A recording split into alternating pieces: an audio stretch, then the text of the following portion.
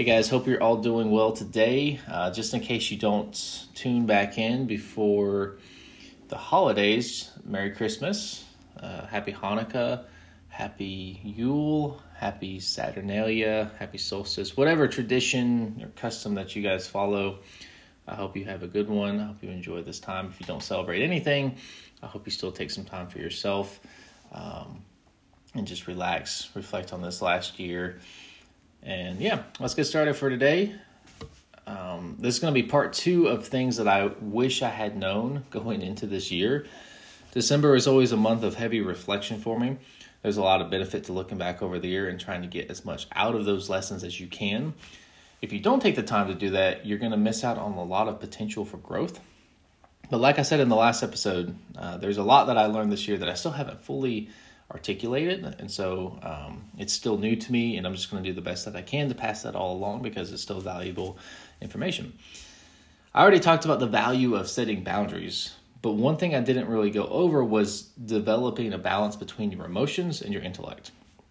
One thing that became increasingly obvious to me was that I have a bad habit of ignoring gut feelings about people. And looking back, I kind of always had to stuff those feelings down to stay away from those people. And if I had listened, I think it would have saved me a lot of stress and pain. Moving forward, I definitely intend to do better about listening to my gut feelings. But on the flip side, I also have a bad habit of letting my emotions outweigh my mind. So I mentioned before that I used to have this false belief that you should choose relationships based off of how somebody makes you feel. That if your heart wants to be with somebody, that you should go for it. I've come to realize what truly bad advice that is.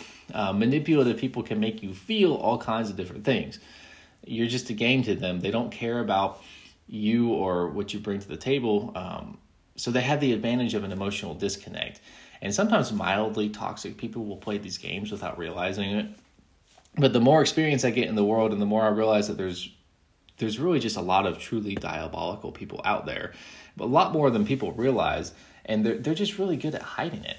Now, there's definitely a skill to be learned here. There's a fine line to walk between letting somebody play with your emotions and just completely cutting yourself off from feeling so much that you can't enjoy life anymore. You don't want to do that. The objective is not to become cold-hearted. It's just to be able to learn how to tell when you need to take a step back and make the smart decision, even if that might feel wrong. There's definitely not a one-size-fits-all approach to this. Gut feelings do have a lot of validity. And emotions are also a very important part of our lives. So learning to tell when to ignore them is just going to take some practice. It's not something I can 100% tell you how to do. I haven't figured it out yet, 100%. I've gotten much, much, much better. I'm very proud of how much better I've gotten, but I haven't figured it out. And I think that it's just going to take practice. And it's going to take practice with anybody. What I think I figured out is that instead of trying to cut yourself off from feeling, it's more important to just learn how to get a handle on your reactions to things. So learning to delay your response is extremely powerful. If you can teach yourself to be a little bit more patient and to wait until an emotion subsides before you react, you'll find that you're able to make much, much better decisions. No emotion is going to last very long. Even if you're really mad and you get super worked up, you can only sustain that initial intensity for so long. So maybe if somebody is trying to gaslight you, for example, and they do something that they know will make you mad, just so that they can play the victim and accuse you of being, quote, an angry person, you can really take all of that power away by just refusing to react. And if you refuse to react, it very quickly becomes obvious who they really are. And if it's something minor that the person wasn't really meaning to do, and maybe they have some bad habits that but they do care about you, they're going to drop it pretty fast. But if somebody is using you, they will get upset when you don't play along with their games, because when you refuse to react, it takes away their power, and it really gets under their skin. And it's very surprising, if you're not expecting it, to watch how quickly people will spiral out of control and how upset they will get with you over nothing other than the fact that you're not playing along, that you're not getting mad at them, or you're not playing into whatever game that they're running. So this was really what did it for me in my last relationship. I made the decision that I was going to get serious about my self-control, and within like two or 3 days, that long-term relationship was over. I mean, it fell apart so quickly, just as soon as I stopped reacting to BS. because she has somehow convinced me that I was the problem, and I wasn't. So I genuinely wanted to fix whatever it was that I was doing, and I was trying to. But when I knew beyond doubt that I wasn't doing anything wrong, it became pretty obvious what she was doing. And I've never in my life seen somebody change so quickly. I mean, I've known deceptive people. I've come across, some pretty interesting characters in the entertainment industry. And I mean, her not being able to get under my skin, she just could not handle it. Her true colors came out really quickly. And I didn't even have time to catch my breath, really. So overnight, that whole persona, that whole facade, everything just crumbled to pieces. And I was completely shocked by that I had been living with, such a monster and didn't even know. And I mean, there was some normal breakup pain, but seeing her true colors really, it made it pretty easy to make up my mind to move on. But what bothered me, and what still does, is the simple fact that I was deceived so completely. So that's what I've been dealing with, and what I'm still dealing with. It's one thing to know that there's evil people out there. It's another to realize that the person you're closest with was able to trick you so well. So for the last however long, I've been really serious about learning just absolutely everything I possibly can from that. Because I don't want to go through that experience again. I want to milk everything that I possibly can from it, get as much information as is possible to avoid going through that again. Make sure that I don't miss any red flags, that I don't miss any patterns or habits, behaviors, what anything that I can put a finger on and say that was a warning sign or that was symptomatic of something bigger. I'm trying to just soak up as much as I can from that. So I don't want to ever go through that again, obviously, but it's more from that, or it's more than that, excuse me. I don't want to cut myself off from future relationships. I just want to make sure that I learn what I really need to be looking for. I also don't want all of that to have been for nothing. And even if the whole thing makes me super uncomfortable to talk about, I know that there's going to be somebody out there who can benefit from hearing all this. It may not apply to everybody, but if I can get through to a few people, if I can help even one person out, I think it's worth it. And I think it's worth me going through it too, honestly.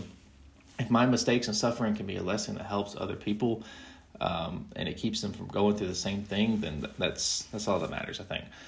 So the moral of the story here is that self-control is very important. But that applies to anything, really. Emotions they're a vital part of our life, but they make terrible masters. It's not something that we want to be under the control of. Being ruled by anger is not pleasant, but neither is being at the mercy of fear, sympathy, lust, laziness, hunger, comfort, or whatever else. The more mastery we can gain over ourselves, the more power we're going to have in this world. It lets us take a step back. And once we do, it becomes obvious just how unthinking most people are. And the reason I called this episode the Manipulator's Kryptonite is that they use your emotions and impulses to their advantage. They find out what you react to unconsciously, and they use that against you. And they're really good at it, but they can't use it against you if you have control over yourself and how you respond. Even if they're outsmarting you for the moment, it won't last very long, because if you're looking at things without the fog of heavy emotion that they create, you're going to see through it eventually. And like I said, it takes the majority of their power away if they can't bug you, or if at least you don't show that it bothers you, or you wait long enough to where the decisions that you make are not reflective of whatever upset you or whatever it made you feel. There's a reason why every religion and spiritual practice preaches against indulging in any kind of gluttony, avarice, fear, lust, anger, and stuff like that. It's not because those things will get you sent to hell. It's because being a slave to those things creates hell in your own mind. Hell is not somewhere you go. It's somewhere that you go through. Just think of how miserable being at the mercy of these impulses makes you. They're not inherently bad things. Like, you can enjoy those things safely, but if you don't have control over them, then you're no better than an unthinking animal. You're a slave to it, and you live in that constant state of reactivity. And manipulative people love to work with all those things. But what they're really good at getting people who put to do and to feel their main targets a lot of times are people who put others first. A narcissist loves that because they think that they deserve it anyway. So when it actually happens, they just assume that that person is basically there to serve them and they can do whatever they want with them. Now, just some parting advice. One thing that I did learn, and I'm glad I did, is that even if you are somebody who wants to help others, it's okay to let those people go down in flames if they're no good for you, if they're using you. A lot of times it's difficult to walk away just because they do play on your sympathy, and they're very good at it, like I said. And they show you how unfair life has been to them and how you leaving or not giving them what they want is going to hurt them. And it's like it plays on your sympathy. And they try to rope you into feeling bad for them, even though both of you know that they're treating you badly.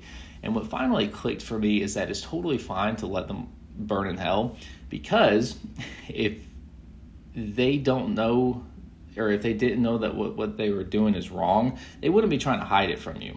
So they are completely aware of what they're doing to you. So you shouldn't feel bad for somebody that's trying to ruin your life, that's trying to use you for their own purposes.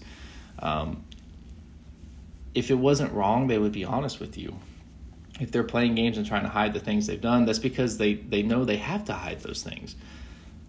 So when I realized this, I completely and immediately lost all sense of sympathy for anybody who has taken advantage of or manipulated me over the last few years. I mean, it was like magic. It just fell away from me. And feeling bad turned into a little bit of anger, if I'm being honest, because that's a way of life for them. They do it to everybody, and it's not, I don't think it's okay. But if you're struggling with letting somebody go or getting someone out of your life that has been playing on your good nature, and taking advantage of that, then I really hope that this is some help for you. Once again, guys, I hope you have a fantastic holiday season, whatever tradition that you follow, and I'll be in touch soon.